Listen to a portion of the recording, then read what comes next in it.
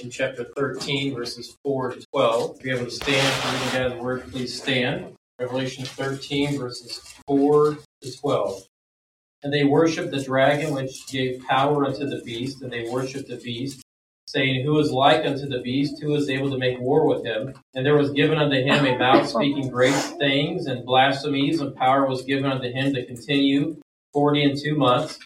And he opened his mouth in blasphemy against God, to blaspheme his name, and his tabernacle, and them that dwell in heaven. And it was given unto him to make war with the saints, and to overcome them. And power was given him over all kindreds, and tongues, and nations. And all that dwell upon the earth shall worship him, whose names are not written in the book of life of the Lamb slain from the foundation of the world. If any man have an ear, let him hear. He that leadeth into captivity shall go into captivity. He that killeth with the sword must be killed with the sword. Here is the patience and the faith of the saints. And I beheld another beast coming up out of the earth, and he had 2 horns like a lamb, and he spake as a dragon. And he exercised all the power of the first beast before him, and causes the earth and them which dwell therein to worship the first beast, whose deadly wound was healed. Lord, we thank you for this morning. Lord, please be with us this morning as we study your word here in Revelation chapter 13, Lord. Please be with our church. Lord, please be with Miss Janice and her pain. Lord, please touch her back right now and heal her pain up and help that ease up before she even gets home, Lord. Be with our service, Lord. Be with me. Be with the message, Lord. Please speak through me. Please use me, Lord. Please use this message. Please get me out of the way, Lord. Please help me to be that conduit for your message, for your people, Lord. And we pray, Lord Jesus. Amen. The title of our message is just the 2 Beasts, Part 2. I kind of put a subtitle in there because this whole passage is basically about worshiping the dragon. Worshiping the dragon. So the dragon has now given great authority to the beast. They worship the beast, saying, Who is like the beast? Who's able to wage war with the beast? You see this amazement in the world at this time, this wonderment, at this beast, this manifest, this wonder, this amazement at the beast manifests in worship for the beast at this moment in future history. And that is Satan's single goal, to get men to worship him. The beast will usher in Satan's brief season based on sin, the gratification of every human heart. During this time, seducing spirits will perhaps inspire the arts, philosophies, and sciences. For a brief time, it may seem like a modern-day renaissance under this man's leadership. But this echoes what the writer of Hebrews says in Hebrews 11, verse 25, how there is pleasure in sin for a season. For a brief, fleeting few moments, it will seem like it is the best it has ever been for the entirety of humanity. But that will be a brief, fleeting few moments. As then that pleasurable season will end, God's judgment will soon start on this beast and the earth, as God's judgment always comes. Men will think at this time that the beast is the greatest benefactor the world has ever seen. The nations of the world will regard the beast as invincible. As a seemingly resurrected man, he will appear to be to the world like a colossus. He will appear to be the greatest of all the Caesars. Men will worship him, and they will worship the dragon who gives him his power. All this is the setting where we are at in Revelation 13 of future history that will happen on this planet. So let's look at our first point, a warning and some dragon worship. A warning and dragon worship. Look at verse 4. And they worshiped the dragon which gave power unto the beast, and they worshiped the beast, saying, Who is like unto the beast? Who is able to make war with him?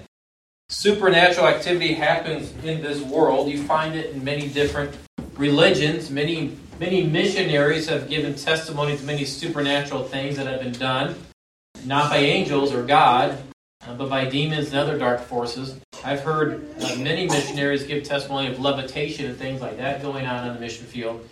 But we cannot chase after these sorts of things. We cannot be over interested in these kind of things, because we may eventually end up being deceived ourselves if we devote too much time and too much interest in those sorts of things. But at this point in world history, the admiration of the world has for the Antichrist now turns into that full-on worship of the one who has given his authority to the beast. Yes, at this point in future history, the world is actually worshiping the dragon or the devil. And they're doing this through the beast. Worldwide devil worship. Planetary devil worship is happening at this point.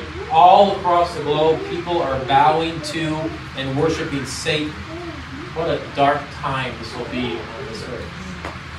So we see Satan in these fleeting moments comes as close as he will ever get to his universal aspirations.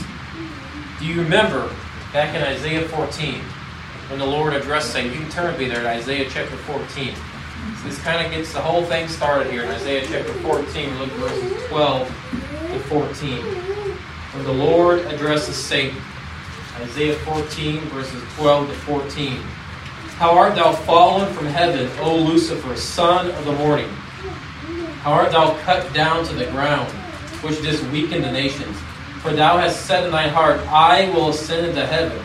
I will exalt my throne above the stars. I will sit also upon the mount of the congregation in the sides of the north. I will ascend above the heights of the clouds. I will be like the Most High. Satan's I will statements. That's what he's always wanted. And for a brief few moments in the tribulation, he'll almost get what he wants as far as the earth is concerned. This is what Satan's always wanted, and this is what he's desired, is to receive worship that was to go to God, but he wants that worship for himself. That's precisely what we see happening here in Revelation 13. This is about as close as Satan ever gets to that worldwide total worship of himself. His man, his Messiah figure in the world, indwelt by him, doing miracles, the world adoring this man, the world worshiping this man. This is exactly what Satan desires more than anything. The world cries out, who is like unto the beast? Who is able to make war with him? Can you imagine that? The world crying out. The world cries out, worshiping Satan, mocking and blaspheming God as they are doing it. Now, I've noticed a connection here to the Song of Moses. All the way back in Exodus. This verse 4 of Revelation 13 connects all the way back to Exodus chapter 15. There's a connection to the Song of Moses. There's a very, I believe, pointed connection in this text to the Song of Moses. The Song of Moses is what the Israelites sang when they were redeemed from Egypt. They sang it and they had that triumph. They were redeemed. And now you see the citizens of the world acting like this is a triumph. They have the dragon, they have the beast over them. In Exodus 15:11, the Israelites said this. They sang this unto the Lord. Who is like unto thee, O Lord, among the gods? Who is like thee, glorious and holiest, fearful in praises, doing wonders? Exodus 15:11. You see how closely that sounds what the world is saying in Revelation 13:4. Who is like unto the beast? Who is able to make war with him? Sounds very similar to what the Israelites sang in praise to the Lord. And again, I believe that's intentional. We know the devil is a counterfeit, the great counterfeit. He likes to imitate. He saw them sing that praise unto God. He's like, I want that, and someday I'm going to get that. And he orchestrates it, and he gets it here in Revelation 13, verse 4. They use the same words, the same song that was originally meant to worship and praise God, and they twist it to worship and praise the devil. This is what a deceived earth will be proclaiming. Who is like unto the beast? Who is able to make war with him? A deceived world will be proclaiming that. Well, let me tell you, there is one who is coming who is able to make war against the beast. In fact, there is one coming who will destroy the beast with just the very brightness of his presence. He shows up and the beast is destroyed. And that is what we read about here. The devil picks one war too many. He is so arrogant, he picks a fight with the King of Kings. Can you imagine that? To be that arrogant, he picks a fight with the King of Kings. Now, if we think about through world history, the world has witnessed, I believe, several dress rehearsals to what we see happening here in Revelation chapter 13. Modern totalitarian regimes exploit the hunger in the human heart for a visible God. Mussolini, Hitler, Stalin were all granted what you can say even semi little g God status in their countries. As a result of that clever use of pageantry, of publicity, they were made to feel like bigger than just they were. That they're bigger than just a regular man. And think of how in their day, their countries almost worshipped them. Almost worshipped them. Now picture that across the entire globe. empowered by all the power of Satan, and amplified 1,000 times over by his pure evil and his hatred for the true God. And that is what is happening here in Revelation chapter 13 on a global scale. So now let's look at the character of the dragon. Look at verses 5 to 6. And there was given unto him a mouth speaking great things and blasphemies, and power was given unto him to continue 42 months. And he opened his mouth in blasphemy against God, to blaspheme his name and his tabernacle of them that dwell in heaven. So we see here the character of the dragon behind this man. He speaks blasphemies against the Most High. This is a reference to the prophecy of Daniel 11:36. Speaking of this man says, and the king shall do according to his will, and he shall exalt himself and magnify himself above every god, and shall speak marvelous things against the God of gods, and shall prosper till the indignation be accomplished. For that is determined shall be done. He is allowed to speak against God, to speak these blasphemous things against God for 42 months. But notice where that blasphemy comes from. It comes from his mouth. He opens his mouth. The blasphemy comes from his mouth. It is his words that are being referenced here, being referred to here. What he is saying is being referred to here. You know, speech is always given in the Bible as a vital indicator of a person's state, their heart condition, their character before God. Jesus said in Matthew 15, 18, and 19, but those things that proceed out of the mouth come forth from the heart, and they defile the man. For out of the heart proceed evil thoughts, murders, adulteries, fornications, thefts, false witness, blasphemies. Out of the heart. The character of this man is evil, pure evil. Out of his heart is spewing these blasphemies against God. You know, you can tell a lot about a person from the words that they say. That is why we do not use the Lord's name in vain. Even the little OMG that people like to use a lot, we do not use that as well. This is why it's such a serious thing, a serious teaching, that we do not take the Lord's name in vain. The biggest sin that's harping on it about this man in Revelation 13 is blaspheming God. We blaspheme God when we take his name in vain. That's the big thing being highlighted here. Speech is a vital indicator of a person's heart condition or their character before God. So we see here that Satan is blaspheming God. Satan has long been the author of blasphemous things against God. And this blasphemy will be, the climax of his blasphemy will be at this point in the tribulation. It will reach that, his blasphemy against God will reach its climax. Now let's notice though, God's mercy is displayed. I've been praying as I've been studying chapter 13, how do we get anything out of 13 that we can apply to ourselves right now? That's a difficult part. And the Lord gave me a few things in this message, and this is one of them. Let's look at how God's mercy is displayed right now.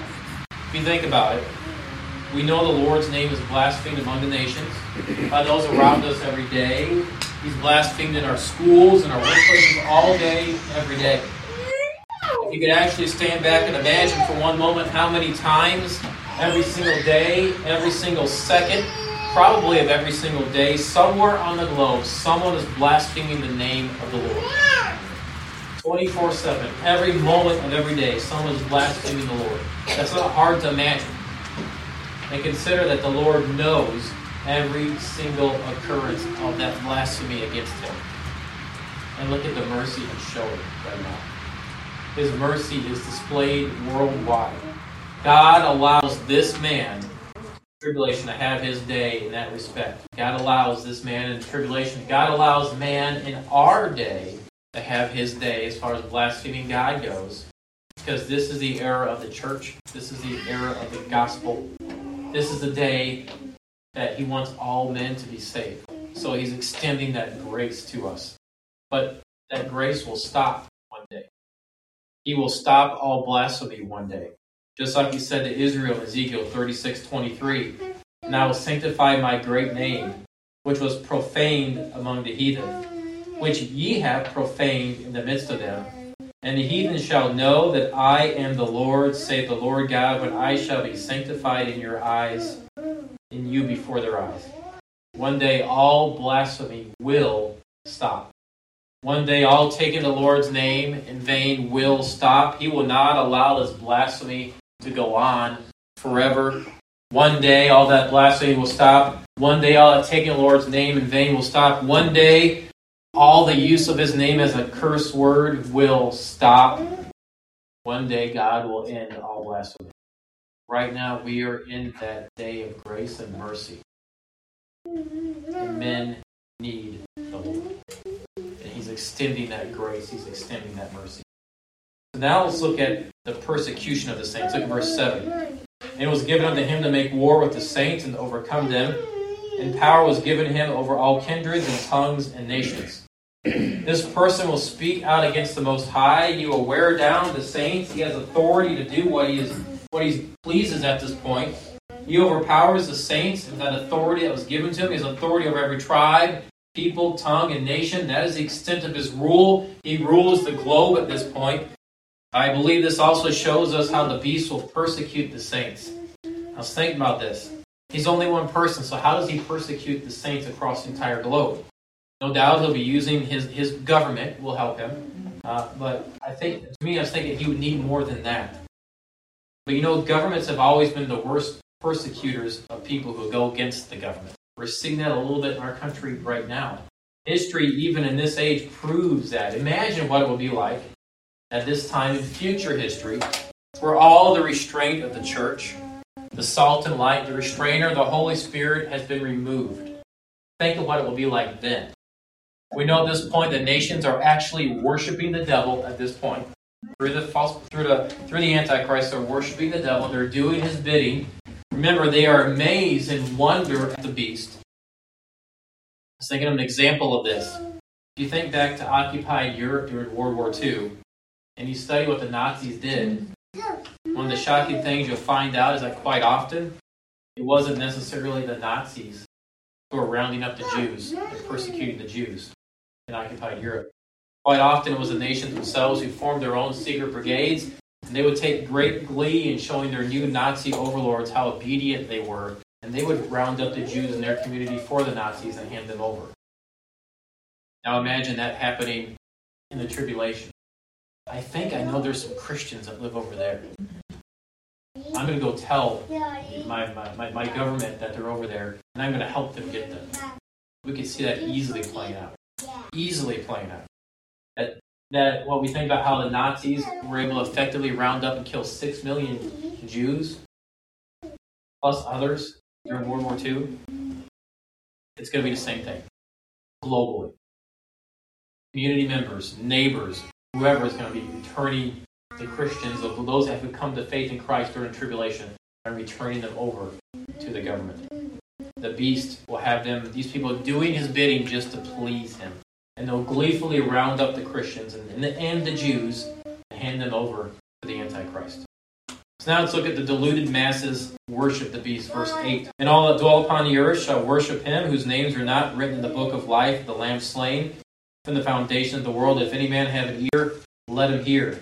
This is referring to those that rejected the gospel and therefore have taken their place with the beast. These people have permanently given their ultimate allegiance to the beast. They have fallen for that deception, that power, that attractiveness of this person. The beast will be the incarnation of all the world's religious hopes. It will be the Christ of all the cults. It will be the reincarnation of Buddha, of Buddhism. It will be the Mahdi of Islam. It will be the seeming Messiah of Israel, the kind of Messiah the Jews have always wanted. He will unite men in worshiping him. This delusion, this deception is so strong that all the world will fall under his spell, except for those that hold to the testimony of Jesus Christ. And is that not kind of similar to what's going on in our day right now? We might not see the battle so fiercely in our comfortable age that we have now, but it's still the same battle going on in the spiritual realm. Only those who belong to the Lamb will not be deceived in this age. And that is signified by having our name in the Lamb's book of life. Just as 3 Hebrews refused to worship Nebuchadnezzar's image, which foreshadowed the day that we're talking about here in tribulation, when all those will be commanded to worship the beast. So there will be some faithful who refuse. In this text, it is those whose names are written in the book of life of the Lamb slain from the foundation of the world, verse 8. Now, the book of life is introduced in several passages of Scripture. Particularly Revelation 20 verse 15 says, "And whosoever was not found written in the book of life was cast into the lake of fire." The book of life contains the names of the living and is God's book of anticipation. That is, whenever a human being is conceived, God writes that person's name in his book. If he or she dies without receiving Christ, that name is blotted out of that book, so that in eternity, the only names in that book are those the only names that remain are those that received Christ by faith as their Savior or have died before that age of accountability and had no opportunity to receive Christ by faith as Savior. I think we're going to have about 40, 50, 60 million Americans I know of that were killed by abortion in that book. They never had the opportunity. As soon as they're conceived, their name, they have a name, even though the parents never gave them a name. They have a name. Their name was written in the Lamb's book of life. There is no doubt about the identity of the Lamb. For John the Baptist pointed at Jesus Christ, says, "Behold, the Lamb of God, which taketh away the sin of the world." The Lamb's book of life includes only those who have come to the Lamb for life. Jesus said that he came to give unto people eternal life. Many times he stated his believers would have life everlasting. Jesus proclaimed that those who believe on him will never die. He was not, of course, referring to the flesh, but to the real inner self, the eternal soul. The Lamb's book of life then contains the names of those who have by faith received the Lamb of God, and thus have their names written in the book of life of the Lamb, slain from the foundation of the world, verse 8. And according as he hath chosen us in him before the foundation of the world, that we should be holy and without blame before him in love, having predestinated us unto the adoption of children by Jesus Christ to himself, according to the good pleasure of his will. Ephesians 1, 4, 5. Now, look at verse 9 with me. Revelation 13, verse 9 says, "If any man have an ear, let him hear." Basically, John is saying, I want you to pay attention right now. I want you to listen up. This is important. If anyone has an ear, let him hear. John is saying, make sure your name is written in this book. Make sure you are saved. John has just laid down all this incredibly hard things to hear and consider.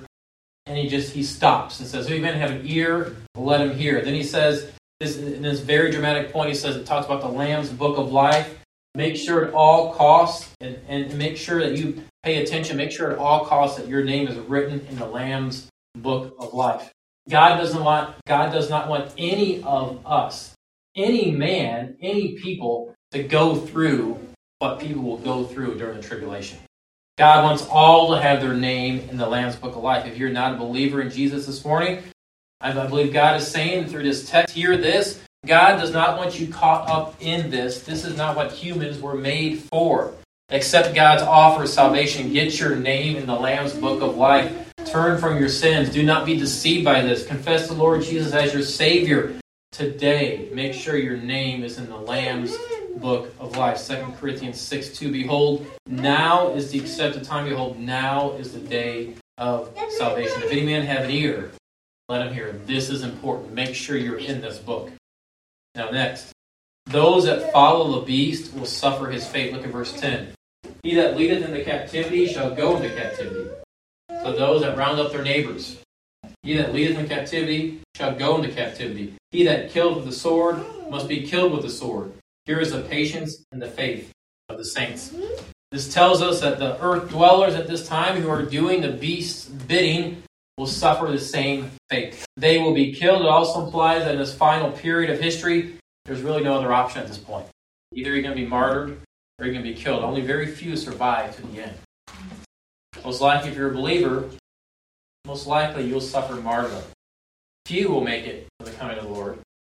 If you're numbered with the beast, most likely you'll be killed, but a few will make it to the end.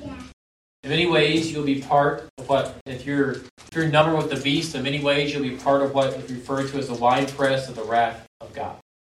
You'll be part of that. Now, these are not good choices. This is one of the reasons I believe this book was written, as a warning to those who, on this side of the rapture, who do not believe, to make sure your name is written in the Lamb's book of life. Accept Christ as your Savior. Be saved. I think Jude 23 comes in a point here, a good cross-reference. Pulling them out of the fire. You do not want to go through this. Make sure you are saved. You need to get your name in the Lamb's book of life. That's what we need to do with this. At this point in the story of Revelation, in light of everything we read about this world, faith is the only thing these believers at this time in history could possibly have. Everything else has been taken away. You know what? Faith is enough. Faith is enough. Every comfort, every privilege, every security, everything is taken away except faith. The devil and his man cannot take away their faith. They have faith. That is enough. That's what the Bible is telling us. Faith is enough. We don't need anything else as long as we have faith. Faith is enough. Faith is all we need. Faith is all they will need at this point. Faith is all anyone really needs. Faith is the victory that overcomes the world. We need to make sure we are safe in Jesus through faith in His Word. We turn to Romans chapter 8. Romans chapter 8, we'll read verses 35 to 39. Romans chapter 8, verses 35 to 39. God's Word says, "Who shall separate us from the love of Christ? Shall tribulation or distress or persecution or famine or nakedness or peril or sword? As it is written, for thy sake we are killed all the day long. We are counted as sheep for the slaughter. Nay, in all these things we are more than conquerors through him that loved us. For I am persuaded that neither death, nor life, nor angels, nor principalities, nor powers, nor things present, nor things to come, nor height, nor depth, nor any other creature shall be able to separate us from the love of God, which is in Christ Jesus our Lord." These promises will be all these tribulation saints have. That's all they'll have. That's all they need. That's all we need. Revelation 13, 1-10 predicts a future world government that from God's point of view will be the continuation of the ancient Roman Empire, expanded to cover the entire globe. This government will be empowered by Satan. Satan's primary objective will be to get the whole world to worship him through the Antichrist. Satan's purpose is to take the place of God at this time. He wants all worship directed towards him. All of Satan's power and activities will be directed to get the world to worship him. Satan's desire is to be like God. We saw that first in Isaiah 14. Verse 14, "I will ascend above the heights of the clouds. I will be like the Most High." That's what's driving all of this. His program has never changed. Satan's program has never changed. He's always seeking to lure people to obey him instead of God. The Great Tribulation, this purpose will be transparently clear, and after its manifestation, it will be brought to divine judgment. So now let's get an introduction to the second beast. The first part of this chapter dealt with the coming of Satan's prince. The remainder of this chapter now has to do with the second mysterious person Satan uses as a propaganda chief for the first beast, verses 11 to 12. "And I beheld another beast coming up out of the earth, and he had 2 horns like a lamb, and he spake as a dragon. And he exercises all the power of the first beast before him, and causes the earth and them which dwell therein to worship the first beast, whose deadly wound was healed." Another beast, verse 11. The Greek word that's translated as another beast just means another of the same kind. It's telling us it is not identical to the first beast, not the same as the first beast, different, but it's of the same time very similar in nature, character to the first beast. The second beast comes out of the earth. Remember, we mentioned that coming out of the sea, we're referencing that first beast. Mentioned in the prophecies of Daniel, spoke of coming out of the Gentile nations that ring the Mediterranean Sea. That first beast comes out of the sea. That we came to the conclusion that he had to be at least partially Gentile. It comes out of the sea. Because of this point, the contrast here coming out of the earth, the one comes out of the sea, meaning he has to at least have some Gentile lineage. This one comes out of the earth, not the sea. So it must be indicating something different about the lineage of this beast. Most likely it's telling us this beast will be Jewish. The word translated earth in verse 11 in the Greek is also the word they use to translate land, specifically the land of Israel. It's literally the same word. So most scholars believe this second beast will be Jewish because of this. Though again, the world may not know of his Jewish ancestry until it's advantageous for him to reveal this information. I didn't reveal this earlier, but I'm Jewish. It may be that. But now let's look at the appearance of a lamb. Notice also this second beast, who is probably Jewish. It says he had 2 horns like a lamb, and he spake as a dragon. This is a very interesting description. So the second beast is like a lamb. He speaks as a dragon. This is telling us that his appearance is nothing to be scared of. His appearance is quite normal. People do not fear lambs. I'm not afraid of a lamb. People do not take a second thought of gathering themselves around lambs. Lambs appear harmless. Lambs appear docile. Lambs appear not very smart. We don't. But underneath this lamb-like appearance, the second beast speaks as a dragon. The second beast has a dynamic appeal. He'll be a very appealing person. He will appear very harmless. He'll be like a sheep in wolf's clothing. He'll have that appearance about it. He'll have a wonderful spiritual message for everyone. He'll have that. He'll be presenting a united world religion as the answer to the world's problems. The problems that most people like to talk about at that point in time. He'll convince the world that all the religions of the world have predicted the Antichrist coming. The Antichrist is the fulfillment of all of the world's religions. He'll say all these religions, he'll convince them that they all pointed to this man who's right now ruling here. He'll be the organizer, we learn. He'll be the propagandist of this new religion centered on the first beast. He'll be the head vicar of this new Caesar cult. He may perhaps be the sitting pope at this point in history. His role will be to make this new religion appealing to man's total personality. His arguments will be subtle. He speaks as a dragon. His arguments will be subtle. They'll be convincing. They'll be appealing. His oratory will be hypnotic. He'll be able to move the masses to tears or whip the masses up into a frenzy. He will also control the communication media of the world, whatever is left at this point. He'll skillfully organize mass publicity, promote the Antichrist and his government. His deadly appeal will lie in the fact that what he says sounds so right. It's got to be right. It sounds so right. It sounds so sensible. Of course, it makes perfect sense that all these religions are pointing to this man right now. It makes perfect sense. He'll make it all sound so right, so sensible. Everybody will start to believe it, and we're told everybody will believe it. And the second beast, we are told, exercises the authority of the first beast in verse 12. And he exercises all the power of the first beast before him, causes the earth and them which dwell therein to worship the first beast whose deadly wound was healed. I believe that shows there is that religious element again, beast.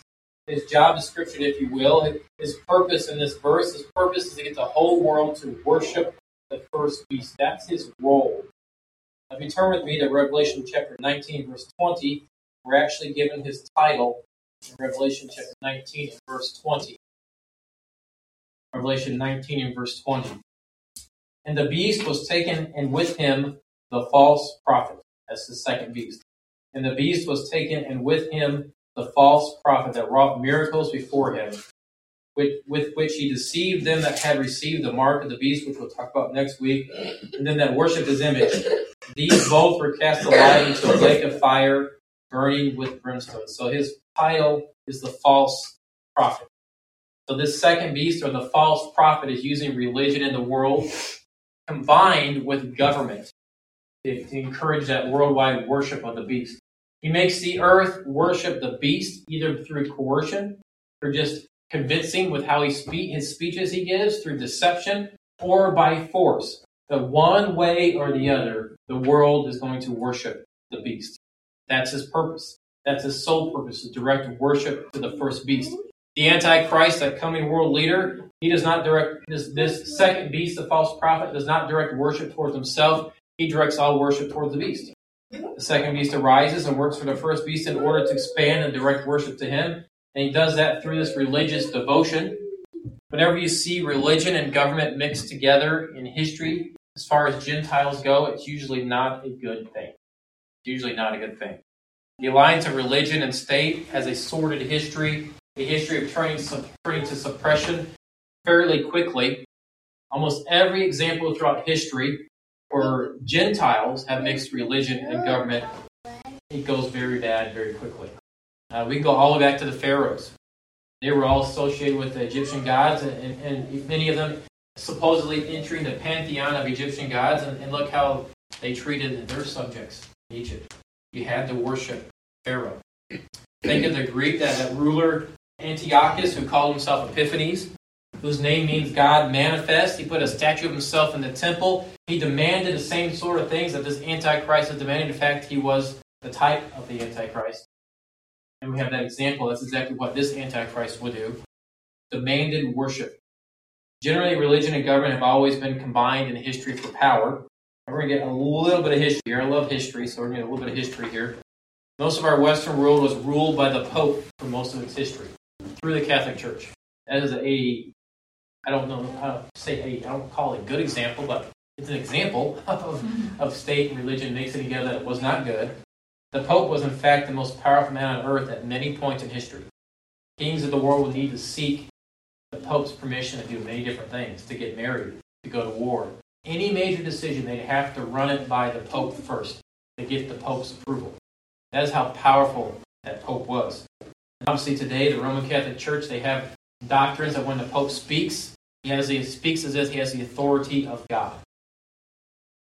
That's what's happening, I believe, here at this point in Revelation 13.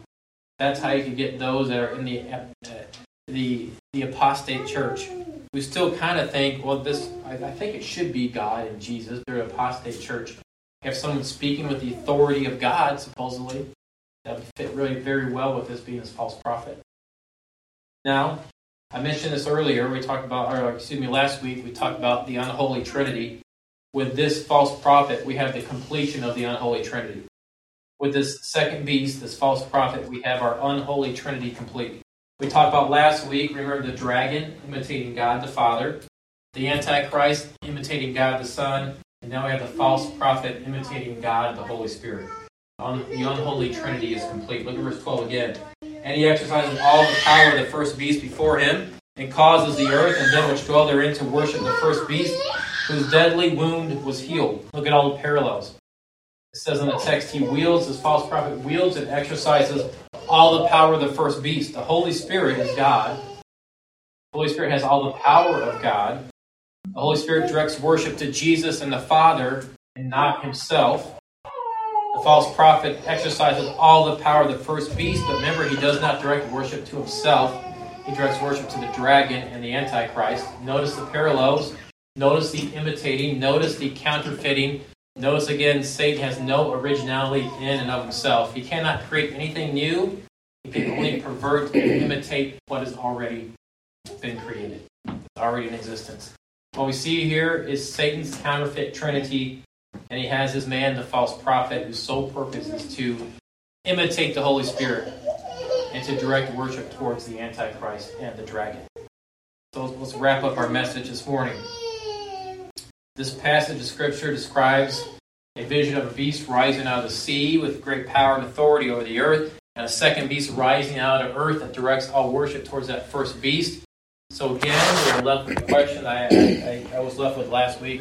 How do we apply this passage to our life? I mentioned a few things earlier, but how do we apply such a passage to ourselves? I believe there are a few things we can do here. Number one, I believe this passage teaches us we must test all the spirits. There is great danger in blindly following any ideology, especially a religious ideology. 1 John 4:1, beloved, believe not every spirit, but try the spirits whether they are of God, because many false prophets are gone out into the world. Try the spirits. Number two, have faith in God. And all that dwell upon the earth shall worship him, whose names are not written in the book of life of the Lamb slain from the foundation of the world. Revelation 13:8. Our faith in God and plan of salvation is what ultimately matters, not fleeting power and influence of earthly leaders. Our faith in God is what matters. Number three, we need to stand firm in the face of persecution. Verse 7, Revelation 13:7. And it was given unto him to make war with the saints and to overcome them, and power was given to him over all kindreds and tongues and nations. Persecution is a real thing. It's going on across the world right now. Who's to say we're not going to face something at some point in time in our own country? We can see freedom slowly eroding in our own country. We see pastors being arrested in Canada, in England, in Australia. We're about the last country on earth that still has that freedom. So we can see it leaving. So stand firm in the face of persecution. Number four, Hold fast to our identity in Christ. Here is the patience and the faith of the saints, Revelation 13:10. As Christians, our identity and worth are rooted in our relationship with Christ, not what we have. It's rooted in our faith, not circumstances. It's rooted in Christ and our faith. Number 5, stay grounded in truth. And deceiveth them that dwell on the earth by the means of those miracles, which he had power to do in the sight of the beast, saying to them that dwell on the earth that they should make an image to the beast, which had the wound by a sword and did live. Revelation 13:14. We need to stay grounded in truth, not be deceived by false teachings or deceptive signs and wonders. We need to be in our Bibles. We need to be daily in our Bibles. I have found that many times in my life when I am in my Bible less, my problems seem more.